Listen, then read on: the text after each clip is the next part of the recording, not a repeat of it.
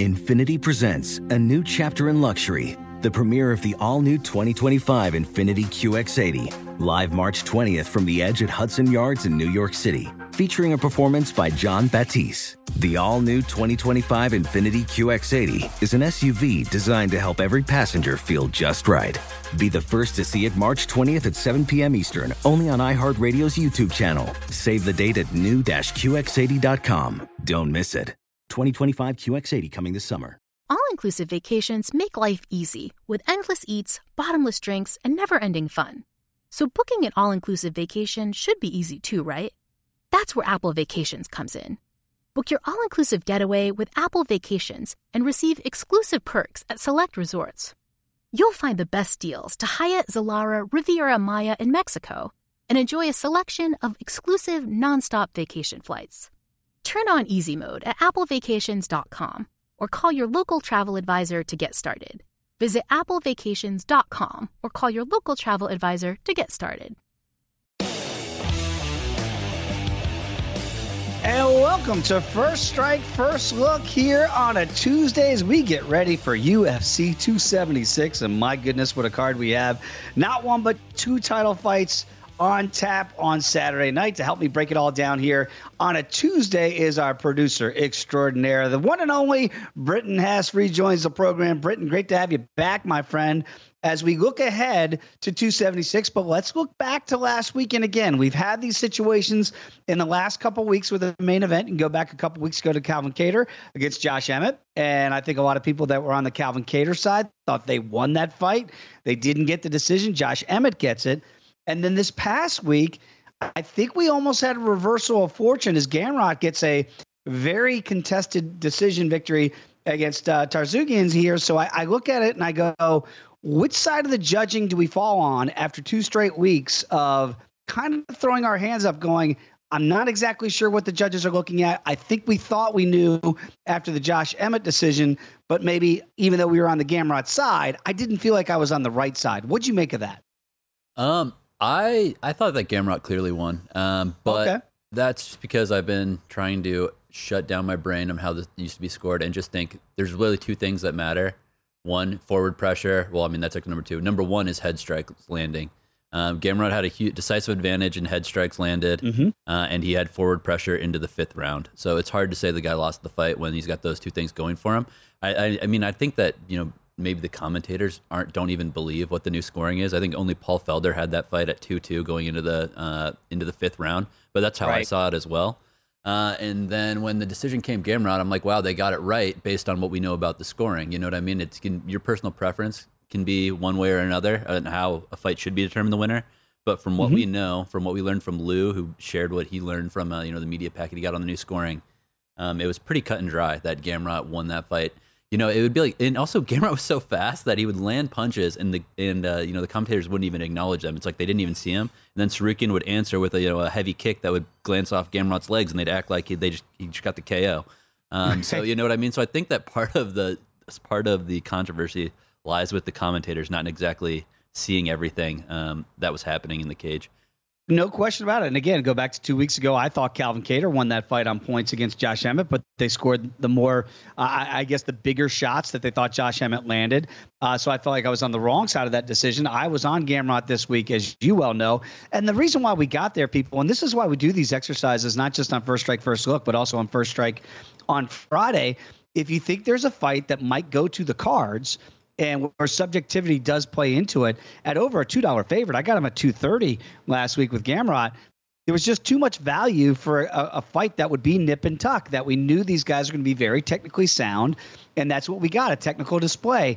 And sometimes judges see it differently. Look, our guy, Nick Kalikas, who sets the numbers at Circus Sportsbook, he had Tarzogian winning the fight on his card almost 4 rounds to 1. He said 3-2 at best. So you can see where you got differing views on the same fight with the new scoring. But that's why we try to find out if we see value in a number for fights that potentially could go to the cards, because you do have to hold your breath no matter what side you're on. Sometimes you come out on the right side like we did this past week with Gamrot. Sometimes you don't. So take that for a little food for thought out there, people, as you're listening to First Strike, First Look on a Tuesday. Let's get to the 2 main events here because I say 2 main events because the co-main feels like it could be a main event, and that's, of course, Alexander the Great Volkanovski in the trilogy matchup against Max Holloway. Some say Max is still the best featherweight of all time. I think if Volkanovski wins again for a third time, I don't know how you could make that claim anymore for Mad Max to get this done.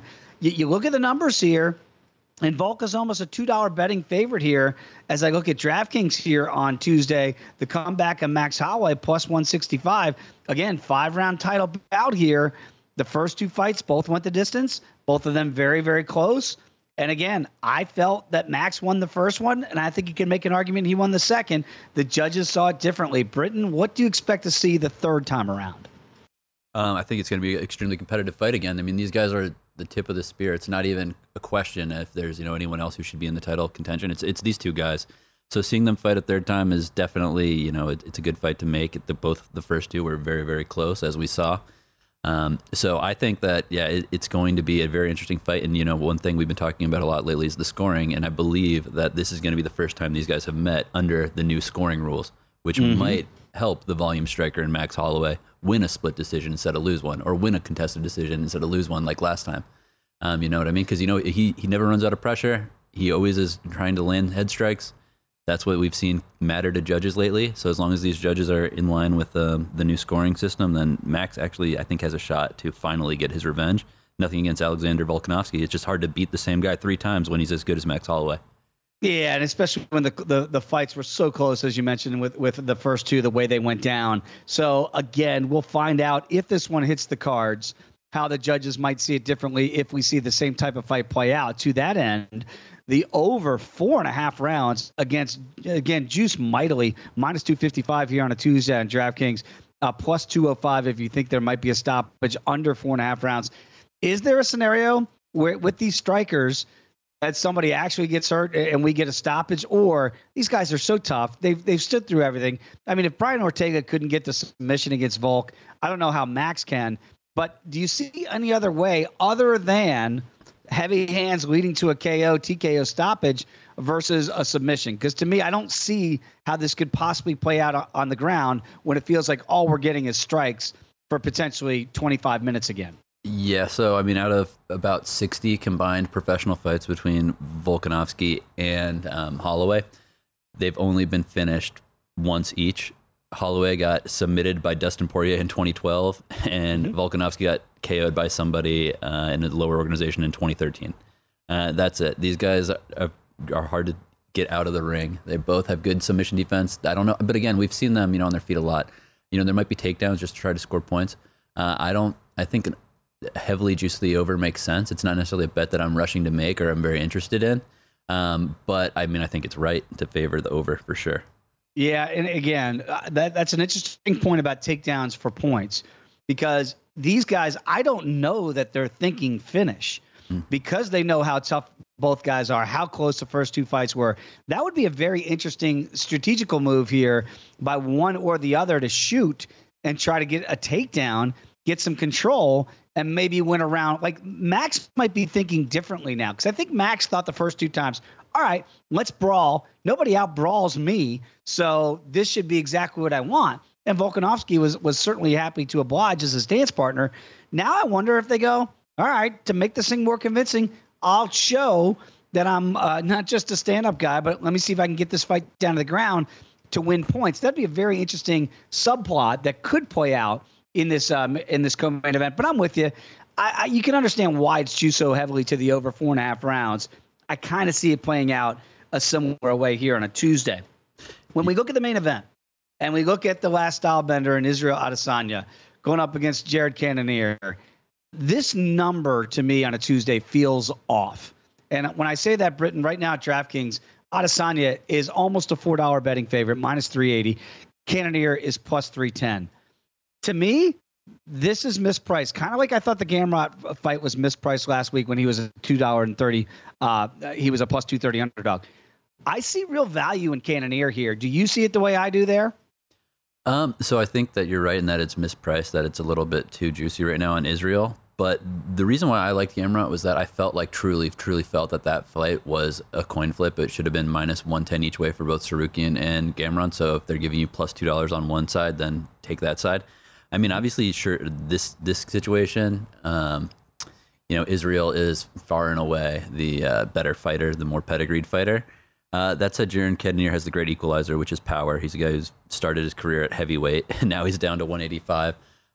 So I think that he's got the equalizer. I think that, minus 300, minus 275 is probably a little better for Adesanya. I don't think we're going to see that again, just because Izzy's one of the biggest stars in the sport. So everybody and their mother is going to be putting him in a parlay. Mm-hmm. But I agree that the line is a little steep, but I don't necessarily see it the same way I saw Saruki and Gamrot last week, if that makes sense. It does make sense. And again, you look at the over here at DraftKings, juice slightly at 4.5 rounds as well to minus $1.25. The comeback and the under is minus $1.05. So this one a little bit more in the balance, but this is what we kind of expect. I would expect Adesanya against a guy that I think we view as a bigger guy in Cannonier in there. I think he might try to extend this fight and see if he can get into the gas tank of Cannonier. That would seem to be the game plan if I'm Israel Adesanya. There's no way he engages in the first 3 rounds in a wild slugfest, which is kind of what we expect to see from Volk and Holloway, right? No, exactly. I think that, and also the point about the gas tank of Cannonier, we saw it when he fought Robert Whittaker. It looked like, by the end of that fight, he wanted out of there. Whittaker was just grinding. Obviously, Izzy doesn't have that wrestling style, but he can grind you out through Muay Thai, through the clinch, so he can still do it, and it's almost like John Jones in his prime, where like people got so frustrated because they couldn't land anything, and then he had such great range for the weight class that he was in that it would wear you down mentally, right? Because you're trying to use bursts of energy to close the distance and land a strike, and you're not getting anything, and instead you're taking a jab on your way in.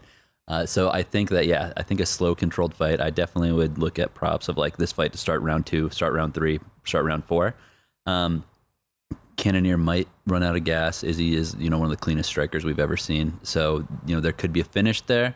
And obviously Cannonier still has power in every round, as long as he's not totally dead by the late rounds. So I think that it does go a little deeper. I wouldn't rush to say an early finish in this one. It would be a big surprise. It would be like, Carlos Ulberg, Izzy's teammate last week, who got the first round KO out of nowhere. I was backing Ulberg, but did not expect to see that. As long as nothing goes totally off script, I think that, we'll see this fight get into the championship rounds. And obviously with this being a pay-per-view card, Britton, you look up and down this card and it's just stacked with big time names. We got Hall of Famers like Robbie Lawler's back in there against Brian Barberena. We got Donald Cerrone, the Cowboys, back. He's got Jim Miller. I think both those guys are going to be going to the Hall of Fame. Certainly Uriah Hall is always an interesting name when you see him on a card. You got Jessica Ai against Macy Barber. Very intriguing matchup there. Brad Tavares is back in this fight card. Jessica Rose Clark is on this card. My goodness. So the Sugar Show is back as well. I mean, what other fight really stands out to you, says this is the one you can't miss and I see some good value on it? It's hard to find a bad fight on this card, but one thing that's sticking out to me is Sean O'Malley being such a huge favorite versus Pedro Munoz. Mm-hmm. Pedro's by far the toughest opponent Sean has fought. Obviously Pedro's not in his prime anymore. He's, older, he's shorter. He's, he lost his last 2 fights and 4 out of his last 5. But those are against the tip of the spear. And Sean O'Malley, hate him or love him, he's been spoon-fed people for him to KO and get highlights. The UFC is using his marketability to their advantage. So this is basically Sean O'Malley's first real fight. And Chito Vera, but his only loss. Right? That was a real fight, but that was also before Chito's resurgence, and we didn't really necessarily get to see the whole fight because of that weird like nerve kick thing, in his leg. Right. I kind of write that fight off, honestly, just because, like I said, we didn't get to see it truly play out. We saw kind of a freak accident happen. The point still stands that Chito is a good opponent. It was kind of before Chito was the guy that we have today. You know what I'm saying? He's definitely gotten better. Like Pedro Munoz at this point of his career versus Chito back then is kind of a different animal. Totally. I'm excited to watch this. And I think Sean O'Malley minus 260, Pedro plus 220. These odds are a bit off. I think that Pedro hasn't been finished in the UFC in, at least 5 years, probably longer. And Sean O'Malley is the king of, the first, second round KO. So it could be, I think overs in this fight could be good. If you're not really willing to take Pedro at this point of his career, plus 220, I think looking at the round total over, alternate round totals over, fight goes the distance, could be really interesting. It reminds me of the Chimaev versus Gilbert Burns fight about, a month and a half ago, where I thought that nobody was giving enough respect to Gilbert, given his pedigree in the sport. But the best way to express your belief in him wasn't betting him, because Chimaev still was probably going to win, but was to go bet on the over for the round total. Which we were both on. Yeah, and then that definitely cashed that day with Gilbert Burns. What a great fight that was.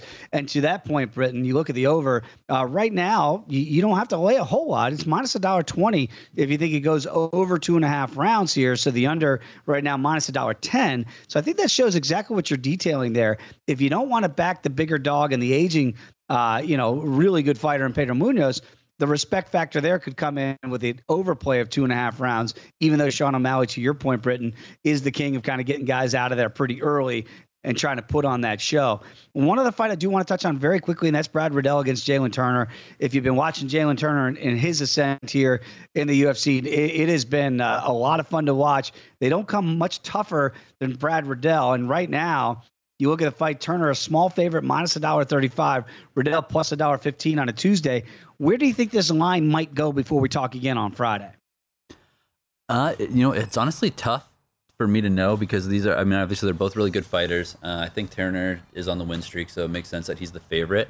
I feel like when people, start digging into this card and getting ready to bet it, they will be much more apt to take Turner just because they see the win streak. Riddell got KO'd by a highlight from Rafael Fiziev in December of 2021. So, I think that at least as the hotter fighter is Jalen Turner. He's undefeated in his UFC career. Oh, no, never mind. He lost too, but he's on a 4 fights win streak.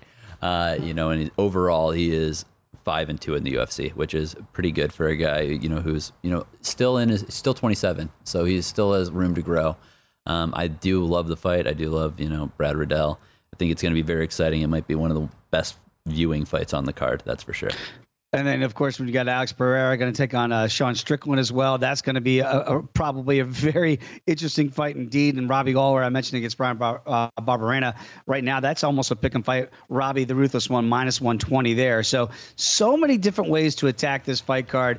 Britton, I really appreciate you taking the time to join me here on First Strike First Look on a Tuesday.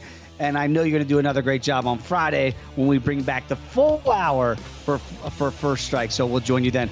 Britton, appreciate it, my friend. We'll catch up again on Friday. All right. Thanks, Dave. Talk to you later. There he is, everybody. Britton Hess, producer extraordinaire. Thanks for listening to First Strike First Look. We'll see you on VSiN for First Strike come Friday. Infiniti presents a new chapter in luxury. The premiere of the all-new 2025 Infiniti QX80. Live March 20th from the Edge at Hudson Yards in New York City. Featuring a performance by John Batiste. The all-new 2025 Infiniti QX80 is an SUV designed to help every passenger feel just right. Be the first to see it March 20th at 7 p.m. Eastern, only on iHeartRadio's YouTube channel. Save the date at new-QX80.com. Don't miss it. 2025 QX80 coming this summer. All-inclusive vacations make life easy with endless eats, bottomless drinks, and never-ending fun. So booking an all-inclusive vacation should be easy too, right? That's where Apple Vacations comes in. Book your all-inclusive getaway with Apple Vacations and receive exclusive perks at select resorts. You'll find the best deals at Riu Hotels and Resorts in Mexico, the Caribbean, and Central America. And enjoy a selection of exclusive nonstop vacation flights. Turn on easy mode at applevacations.com or call your local travel advisor to get started. Visit applevacations.com or call your local travel advisor to get started.